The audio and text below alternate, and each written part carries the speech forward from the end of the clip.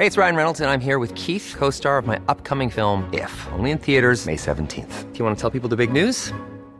All right, I'll do it. Sign up now and you'll get unlimited for $15 a month and 6 months of Paramount Plus Essential Plan on us. MintMobile.com/switch. Upfront payment of $45 equivalent to $15 per month. Unlimited over 40 gigabytes per month. Face lower speeds. Videos at 480p. Active Mint customers by 531.24 get 6 months of Paramount Plus Essential Plan. Auto renews after 6 months. Offer ends May 31st, 2024. Separate Paramount Plus registration required. Terms and conditions apply if rated PG.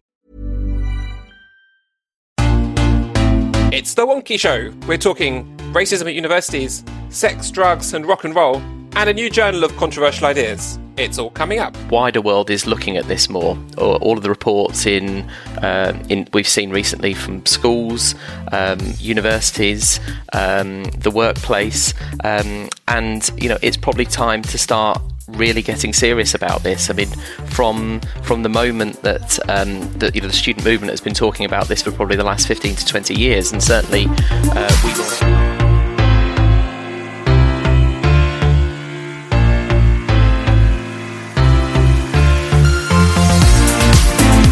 Welcome to The Wonky Show, your direct way into this week's higher education news, policy and analysis. I'm Wonky's Editor-in-Chief, Mark Leach, and here to help us wallpaper the walls of policy this week are three brilliant guests as usual. In Manchester, it's Ben Ward, CEO of Manchester Students' Union. Ben, your highlight of the week, please. Well, it's work related. So yesterday, for the first time, I think since I've been in post, we got all of the Russell Group Students' Union chief execs together to say we should probably do some stuff and start to work together. You know, the rampant rise of the mission groups, I think, needs a strategic Students' Union response, and that was really energising.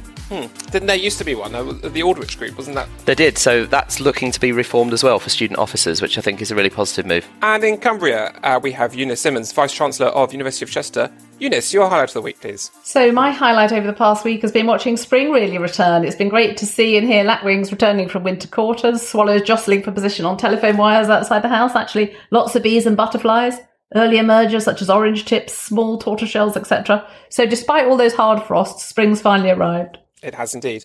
And in London, Debbie McVitie, Wonky's editor. Debbie, your highlight of the week. Hiya. My highlight of the week has definitely got to be the Wonky at Home event that we ran yesterday, which was a micro commission on the future of learning resources. And we brought, our speakers really brought a lot of considered reflection and sanity and constructiveness to what's become a very heated debate. So it definitely gives me hope for finding a way forward. Now, we start the week with the topic of racism at universities. And this week, BBC Three aired a documentary called Is Uni Racist? In which we heard from the Vice-Chancellor of University of East Anglia, Dave Richardson. Here's a clip. The uni's processes have had a huge toll on the mental health of some students, and after going through the complaint system, it seems like students aren't being told of the outcome. I want to see what the unis have to say about this. Universities UK represent 140 universities across the country, including the ones featured so far. Last year, they established a group on racial harassment, and I'm meeting the UEA Vice-Chancellor, Professor David Richardson, who leads the group. What do you think is the experience of black and sort of other ethnic minority students in the UK at university? There's mixed experiences, but many aren't good. There's a lot of evidence that points towards universities perpetuating systemic racism, being institutionally racist. And I actually have acknowledged that on behalf of the sector. Sorry, are you saying that universities are institutionally racist? Yes. You're saying that they're racist? Yes. Okay, that's huge. Institutional racism is when there are systemic issues that are impacting disproportionately on particular members of your community, right, which need to be dismantled. And it's clear that there are. What do you think about the complaints process at universities when it comes to reporting racial harassment? I think that the reporting of racial harassment in universities is underreported. I think that historically, students who have experienced racial harassment have not felt able to report it or felt safe to report it for various reasons. There is a view that universities are sort of downplaying the level of racism at institutions across the country. Do you get that? Is there any truth in that at all? I understand where the view comes from. I'm not playing it down in the slightest. perhaps governing bodies were concerned about the reputational impact of the university being seen to be a place that was, institutionally racist. And I think 5 years ago, leaders, universities would not have called this problem out. Lots of students are telling me that their universities won't let them know the outcome of their complaints. And I just think that's really strange. Like, is there any truth in that? Why is that? There will be truth in that. There are issues around every individual's right for data protection, and you need to be very careful about disclosure of outcomes. I've chaired 2 meetings to actually develop guidance for the sector that keeps us the right side of the law. What I've heard is that they feel like it might impact their grades, their course, their career after uni. That's disappointing, and if that's how the students feel, then we need to acknowledge that and put in place better support to make them feel safe and to help them be reassured that this will not damage their grades at all. David's group published guidance and recommendations for unis in November last year, and he's confident this will improve the experience of black and ethnic minority students. Summer 2022 is when we're going to do the full evaluation, and we do need to give it some time for universities to put this into their infrastructure. Yeah, so I need to sort of check back in with you in a year's time? You do, yes. Okay. Yeah. I really will. I'd be keen to find out. Yeah. Thank you for talking to me. Thank you. In one sense, I was kind of impressed with him, but I came back to my senses almost, and I was just like, but I've heard this before. And I guess the question is this going to be different from all the other times that we've heard this before? Eunice, there's a lot to unpack here. What stood out from the documentary for you? Yes, well, it was good to see a Nottingham Trent journalist, Linda Hadday, presenting this Perfect Storm programme. She really covered some important grounds in different universities across the country, basically by listening to students sharing some pretty awful experiences. So racial profiling, abusive language, racist student drama. But actually, what really stood out, and I think what we should focus on, is the theme of reporting of racial harassment and what happens then to the people who report it. At least, what do they get told about it? And how are they dealt with as the process goes forward? Because there was a recurring theme about university processes almost versus the complainant, which I think came through strongly. Yes, Debbie. I mean, one of the takeaways is from this whole thing clearly is about how process is applied and people feeling kind of disempowered by this kind of thing. Yeah, and I think it was, your heart enormously goes out to these students because, of course, they just don't have the same sight of why the processes are the way they are as universities do. And what struck me, I think, was, and it's clear that in some cases, the processes had been run in a quite a sort of, an inhuman way, which sort of tends to be the nature of process. But I think there's also something about formal processes that just can be, quite disempowering. And I think it speaks to universities exploring what might happen, to support students in the first instance who have had these kinds of experiences and offer them a kind of a person, a name, a human being with a face that they can talk to and kind of process that experience and think about what it is they want to do about it and what they want. And also what actions might be taken short of a formal complaint. If a student, wants to go through that process and is committed to that and has the support in place, they should absolutely be entitled to do so. But it struck me that one of the kind of really unfortunate consequences of taking it to that point was that student then brought down upon incidences that perhaps in some cases could have been resolved with an apology. That was all the student wanted. Were then sort of escalated into this kind of enormous thing where the student themselves then became at the centre of a row about race and then became subject to even more abuse than the kind of incident that they'd first experienced.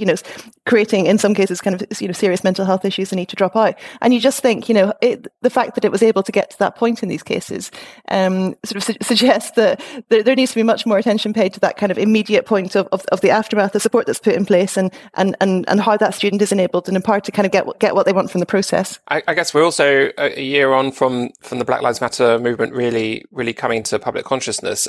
Ben, I'm interested to get your sense of what's changed at university really since that rocketed up the agenda.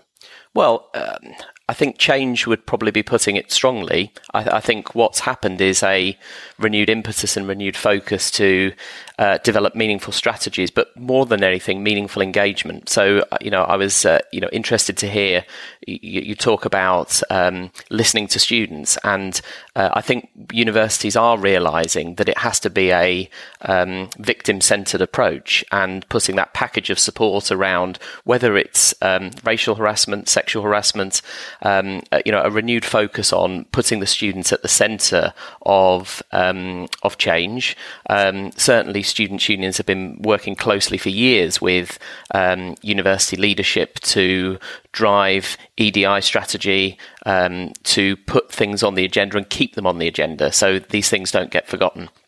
I think it's too early to say whether there's been any meaningful change. I read in a recent Wonky blog around the recent Universities UK report making very similar recommendations to a Leadership Foundation report almost 10 years ago.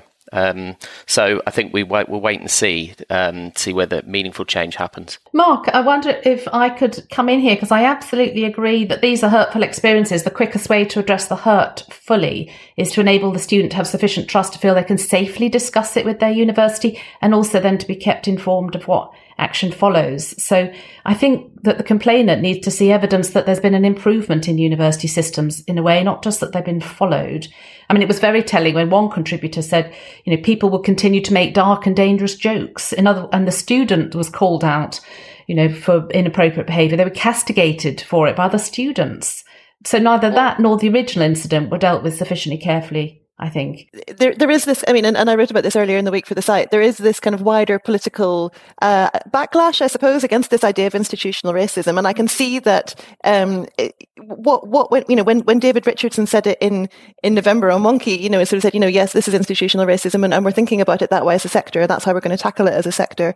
That felt like a really quite a big step, and and a really important step for the sector to come to terms with. And now, of course, we've got sort of politicians and saying, we think this idea of institutional racism is overplayed, and we're very nervous about the idea of kind of theories that sort of position people of color in a kind of victim, enforce a victim mentality. But of course, that's not what this analysis is doing. It's very much saying, how do we bring everyone together, look at the way we do things, and look at the outcomes, and really make change. And that's so it is really kind of great that, I guess, universities are not running scared of the sort of wider cultural backlash against this idea.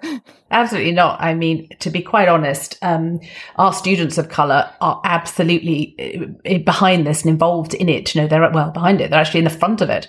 And that's as it should be. Likewise, our staff. So it is really odd to say that there's an institution, any institution, university or otherwise, where things aren't even and fair, and yet we won't tackle it as an institution. That just doesn't make sense. Right. Also this week, Michelle Donlan faced MPs at the Education Select Committee in the House of Commons, and that ended up as a row about anti-Semitism at universities. And Robert Halford in particular, the chair of the committee, had some very strong words. Why is that not acceptable? Why would you not intervene to deal with this and tell Bristol, the Vice-Chancellor, that enough is enough, and that we're not living in 1930s Germany, and that they should deal with this problem and make sure that Bristol University is not a hostile environment to Jewish students? Yeah, so universities in this country are autonomous. It's important that they then do this investigation and assess, what was said which was lawful, what was said that wasn't lawful.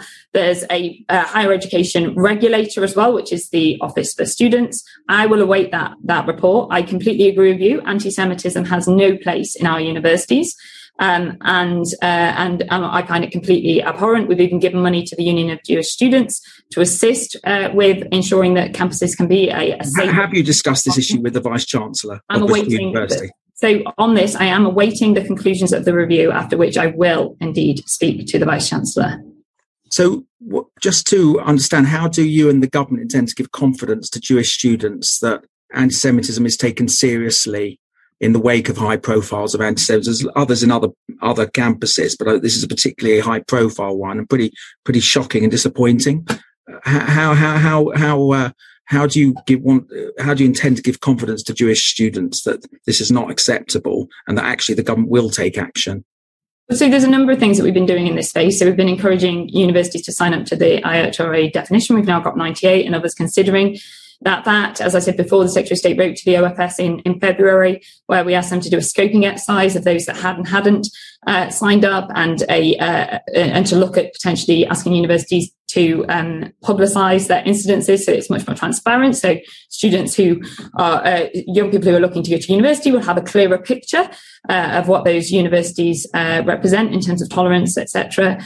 And in addition, like I said, we were also giving money to the Union of Jewish Students to ensure that we can encourage a much more supportive environment. I meet with a number of representatives in this area, and I agree with you, more work needs to be done. But on this specific example, we will wait for that review and see exactly what it concludes. Will you then have conversations with the senior management at Bristol University? Absolutely, yes. I hesitate to separate anti-Semitism from this broader racism agenda, but there is a kind of particular set of issues, isn't there, about the experience of Jewish students, and this isn't going away, and I think the media has picked up on kind of a deficit area.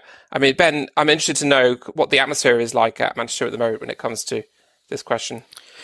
Well, I mean, we're often at the forefront of this debate. Traditionally, high numbers of Jewish students at Manchester connected to local Jewish communities, but coupled with lots of activism on campus around the Israel-Palestine question. Now, has there been as much conflict and activism as normal years outside of a pandemic? No. Is the issue bubbling under? Yes. One of the things that I think we have to do as an organisation is recognise anti-Semitism exists, support the definitions of anti-Semitism, undertake training for our officers and staff to recognise and call out where anti-Semitism exists. And we've got lots of learning to do, as we have for all forms of racism and discrimination. Eunice, I'm interested to know where you've got to as a university at Chester, and particularly in the IHRA definition, which I know has been dominating a lot of discussion at governing bodies the last several months. It has. Well, we've got a subcommittee of governing body called Mission Committee, and we have agreed through that, and we've signed the IHRA. Obviously, cognizant also of our legal obligations across the whole equality arena. But interesting, I went on a visit to Auschwitz a few years ago with some other VCs, my then VP Education, and the Union of Jewish Students. And on the one hand, it felt so wrong to actually be standing almost like a tourist on the site of such atrocities. On the other hand, it was a profound experience. I think it's given me much more of a radar to be alive to anti-Semitic undercurrents and actions. I mean, what struck me, I think, as well about this select committee hearing was the MP suggesting that essentially that Michelle Donlan as Universities Minister should be picking up the phone to the Vice Chancellor at Bristol and kind of saying, well, why haven't you sacked this man yet? What are you doing? We want reports of progress. And of course that it's sort of it's evidence of the strength of feeling, I suppose, about the issue and the sort of the importance of universities being quite as transparent as they can be, given the circumstances of being essentially a kind of an investigation into the conduct of a staff member about how they're handling these issues. But it also, I think, it is interesting, isn't it, that MPs are under the impression that would be a reasonable thing for a universities minister to do. And I think it says something about kind of how politicised universities are becoming, and how much influence, policymakers think they should have, I think that's right, but they also, it indicates how they're starting to view universities as really part of the school system where they can reach in and take an action or shake it up. But I think in the public would probably wouldn't understand why not. It's sort of, I think they're tapping into kind of, it's sort of common sense. People would assume that ministers might have some say over what goes on at universities and their policies, I think. I guess they would, although quite how they would manage, hundreds of higher education institutions, as well as run DFE and do everything else, I'm not quite sure. I do think that the interventionist approach is not going to solve this. On the other hand, I do think that anti-Semitism is still very much with us. So I'm entirely sympathetic to the view that we just have to have our antennae out for it. Yeah, and I'd be interested to hear what the regulator has to say about this. I get the impression that they're there's lots of things coming out of the Department for Education that maybe the regulator has. I think also it speaks to, it speaks to that difference between the kind of symbolic adoption of a position, and I think, we're talking about institutional racism. For David Richardson to stand up and say, yes, universities are institutionally racist is a brave thing to do. Likewise, to choose to adopt the IHRA definition of anti-Semitism is, it takes a position. It puts you on one side of a fence. And that is, I think, a really important thing for universities to do as kind of, in their public and civic role. That, but you really do need to back it up with action. And that is, that is the most important thing. Right. Let's see who's been blogging for us this week. Hi, I'm Claire Taylor, Deputy Vice-Chancellor and Professor of Education at Wrexham Glyndŵr University. I've been thinking about asking questions, and my piece offers a provocation around moving away from functional questions that consider what, who, when, very much a focus of the past year, towards creating space for asking more powerful questions as we look to the future. And for me, it's the why questions that we need to be better at asking. Asking why moves away from the operational and transactional into the realms of inspiration and innovation.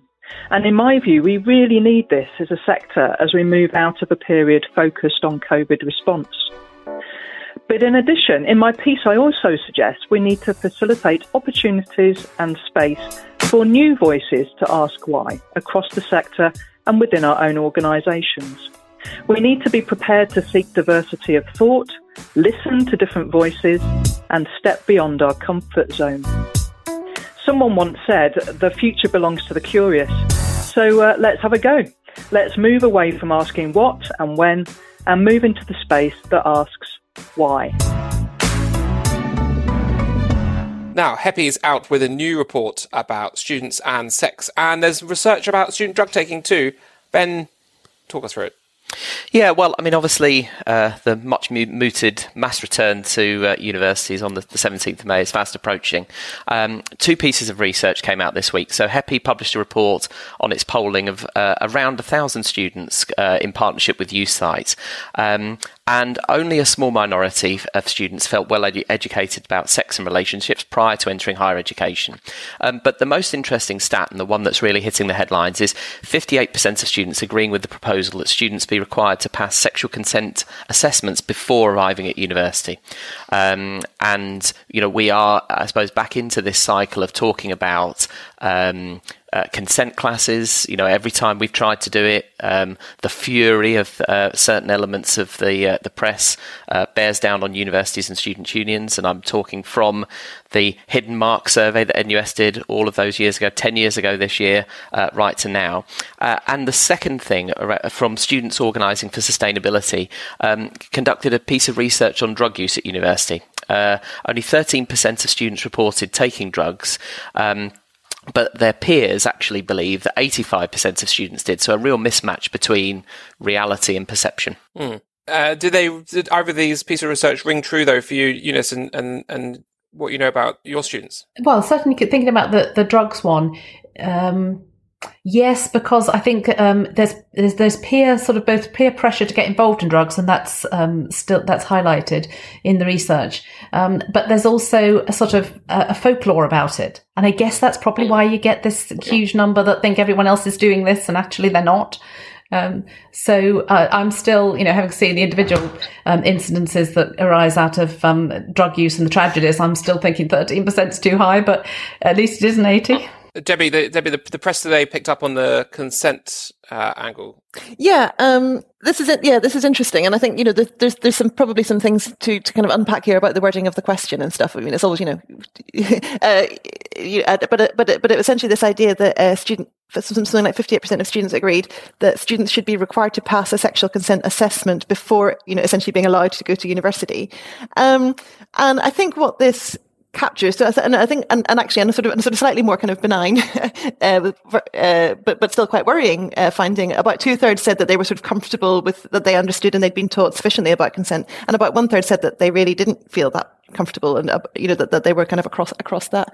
And that to me is the more worrying thing. And Jim wrote an excellent blog this morning for the site, and he draws out, I think, because I think there's a very it's a very reasonable case to make that university is not the best equipped organisation to teach students about sex and relationships. You can absolutely make that argument to say this is an academic sphere. They're adults. This is not our job to kind of, I guess, bring them up to speed. And you can absolutely make that case. But I think there's also a case to be made, which Jim pulls out, which is saying that yes, except that if they don't know about this stuff and they're not comfortable with it, and that's getting them into, as a consequence, that's getting them into some difficult situations, which then kind of spiral out, that will actually affect their academic performance.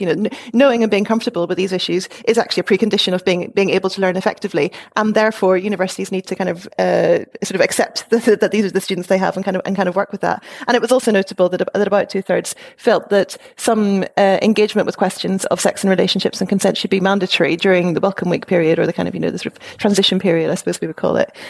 So I think a few things here. One is that this does rather go against the kind of media narrative about the student Stasi kind of spying in people's bedrooms and that sort of thing. And this being or indeed that having to there's something extremely demeaning about being told not to rape and what consent means, as if this is kind of self-evident. I think a lot of people actually don't find it self-evident, and it can be hard to wrap your head around it when you're talking about complex interactions between two individuals, often in the context of drugs and alcohol. So there is a sense that kind of actually the wider student body might actually rather welcome the conversation. And then, of course, the other question is about sort of saying, how do you do this in a way that is supportive, that acknowledges the breadth of experience, that doesn't, I suppose, kind of introduce shame into the equation? Because, of course, just under half of students have never actually had a sexual encounter of those polled when they come to university. So, in some cases, you're actually talking about a world in which there is only actually limited direct experience.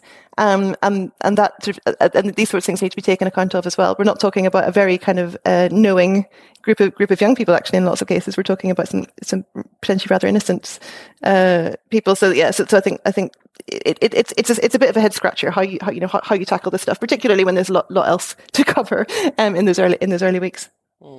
There is, Debbie, but I think this is a really helpful report, really helpful, because it does, as you've outlined, it does describe that the students are, very different in terms of their experience when they arrive at uni. But we do facilitate a lot of socialising. Let's face it, both the university and the student union. That's what, we do want the students to make a friendship group. We do want them to settle, and have a very good time. So it's all part and parcel of that, especially if the students are younger. So I think it's part of our responsibility. And what I think we're missing here is the respect word, because, the respect and consent, they go together. So the consent piece really helps build a culture of mutual respect amongst peers, and also between students and staff. Don't forget, that's also a factor. So I found this massively useful because it's a great way to have the conversation now with students. It's actually given us a few more things to actually focus on.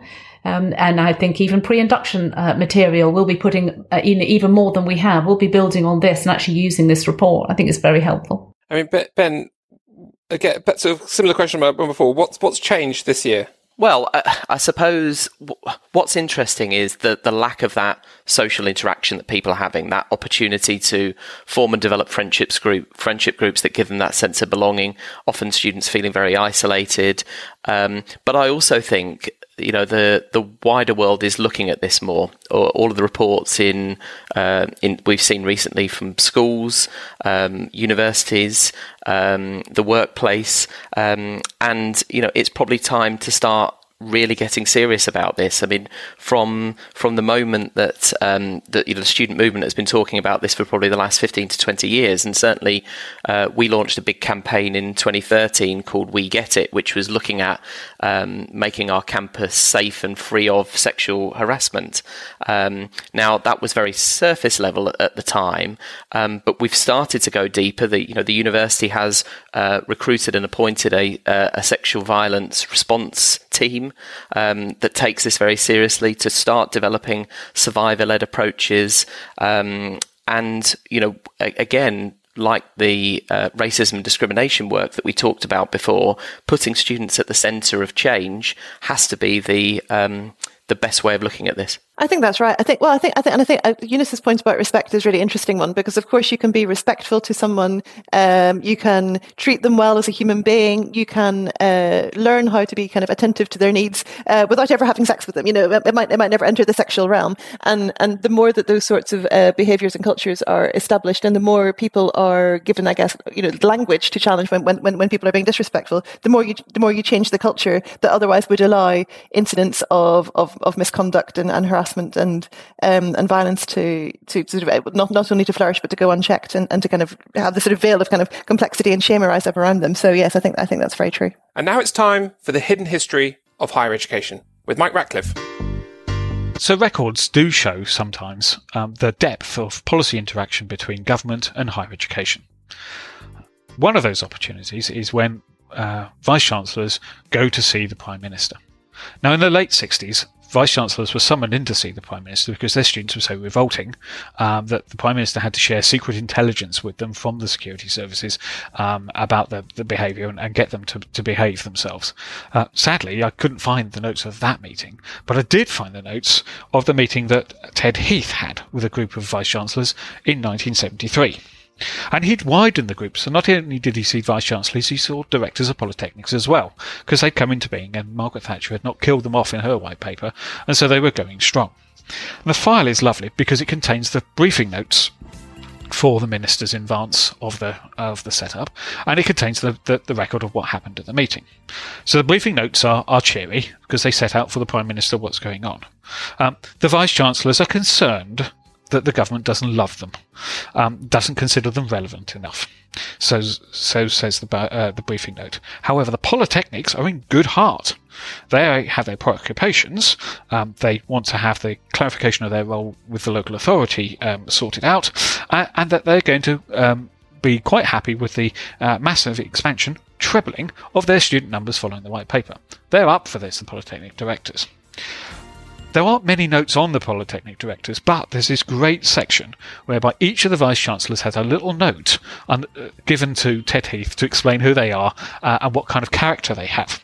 So it sets out in some detail. So Alan Bullock, who's the Vice-Chancellor of Oxford at the time, is a distinguished modern historian, in manner very much the Oxford Yorkshireman, plain-spoken, witty and humane. The first 4-year Oxford Vice-Chancellor with a year to serve. Dr. Morrison of Bristol is described as one of the younger Vice-Chancellors, 48, vigorous and open-minded as well as very intelligent. Professor Armitage of Manchester is a very resourceful man with an excellent judgment which he chooses to conceal under a bumbling manner. The notes go on explaining what Ted can expect from each of the Vice-Chancellors in front of him. And clearly the evening goes well, they have a discussion, and it focuses on the key issue of whether universities should be providing thinkers or doers. And the representatives of the polytechnics argue that the major mistake made by universities was to value knowledge for the sake of knowledge. The great majority of graduates pursue their careers in the world of action, not of reflection, and this basic fact should be reflected in university entrance requirements and in final examinations. We're still waiting for that. At present, the university's approach was too scholastic. So, they set themselves up in opposition. They are the relevant institutions providing people with a way into work. And Ted Heath sums up, and there's a note picking up, that Heath is critical of the universities who too often fail to teach their students to think straight, to recognise quality, and without a thorough training in the basic intellectual processes the next generation would need to find themselves to compete. And here's a great example of why we need that. To argue the British case successfully in, for example, Paris or Brussels, would call for the highest standards of intellect and ability. At the same time, the education system had a major part in creating a more flexible social structure in the country so that ability, wherever it might be found, could be developed and exploited to the full. Heath wants the universities to help us in our new mission to be in Europe. Not sure how that's going to turn out, but there we go. That's what universities should really help to do. So Heath, of course, doesn't last long, but Margaret Thatcher is the Secretary of State, and she's there, and she listens to all of this and obviously participates in the discussion. And when she gets into power, you can see that distinction between the universities and their too academic, and the polytechnics who are keen to do the work that the government wants to do. And eventually that wins them their freedom at the end of the binary line.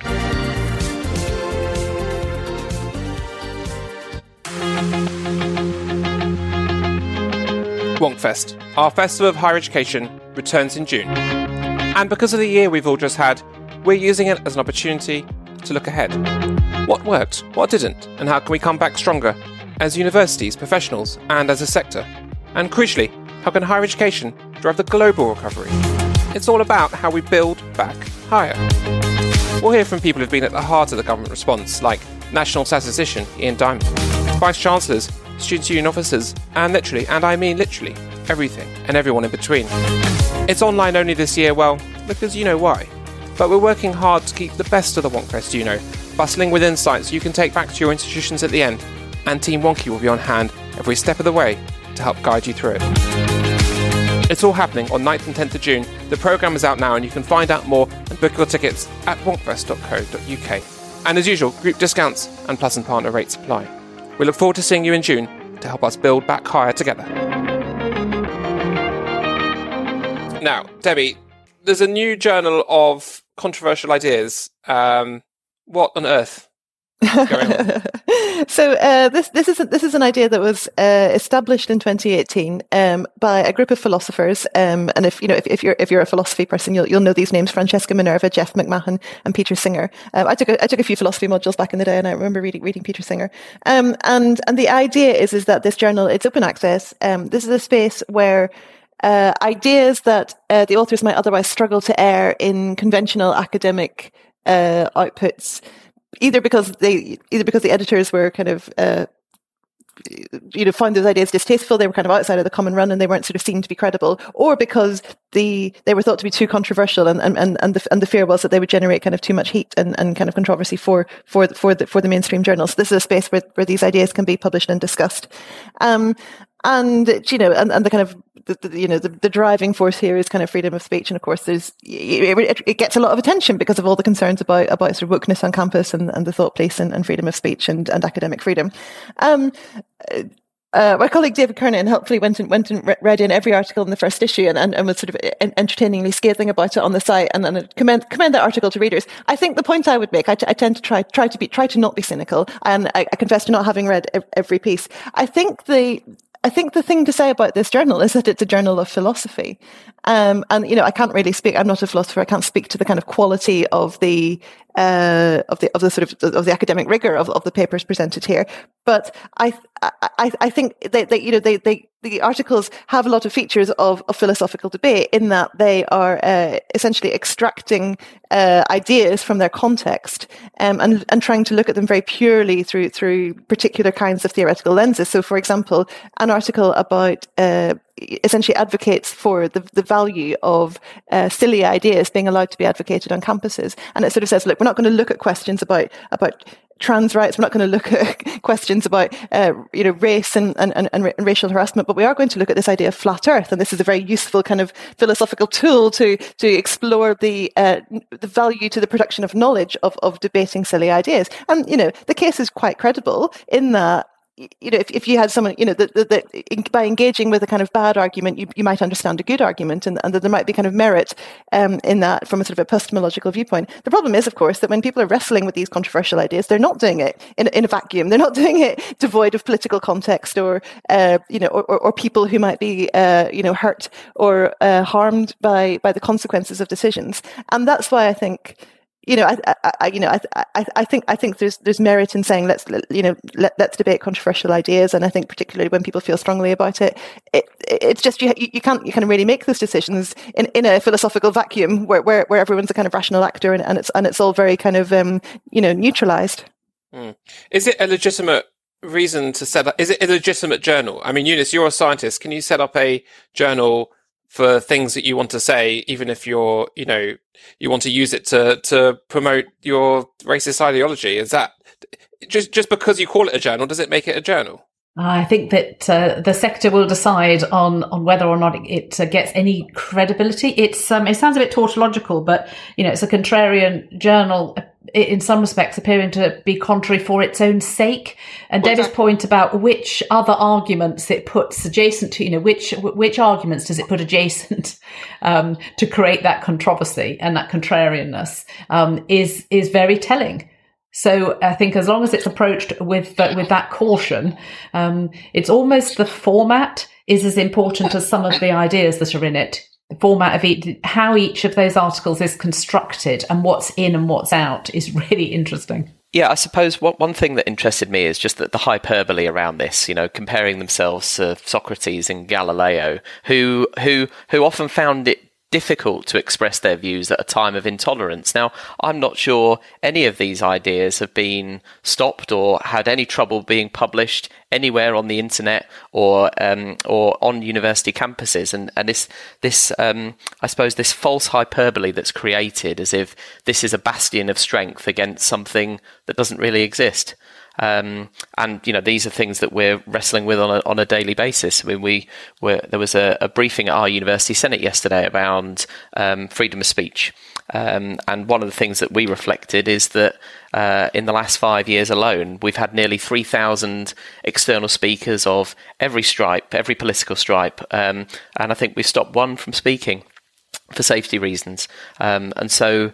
This is going on in universities. I really loved a comment on the site this morning that someone said that perhaps Wonky should launch a journal of kitchen conversations at 3 a.m. after a night at the SU, which is what a lot of this reads like, because it's exactly what a lot of this reads like. Absolutely, and I'd certainly subscribe to that journal. I think my favourite example being ultimate meaning. We don't have it, we can't get it, and we should be very, very sad. In which the paper argues that there is no meaning to life, which is hardly new or controversial or contrarian. And I guess the point is that this person's sad about that and is looking for validation. Well, I mean, in an era of positive psychology where there's there is. I mean, Barbara Ehrenreich has written a really interesting book about the kind of the sort of social pressure to be happy. But I suppose this is the point, isn't it? This is not a contrarian idea. This is fairly. This is very much on the spectrum of kind of ideas that are in circulation already. I agree with that, but I suggest that don't dip in if you do need clarification or if you feel depressed to start with. It's not a mood improver. Yes, but it's also quite circular. I think there's no meaning to all of our human endeavours. Apparently, I mean, I guess that includes this journal. I think it's a question of bandwidth as well, isn't it? If you're an academic philosopher who happens to take an interest in ideas at the margin as a kind of social phenomenon, this absolutely might be your bag, and I think you can legitimately engage with that as an academic pursuit.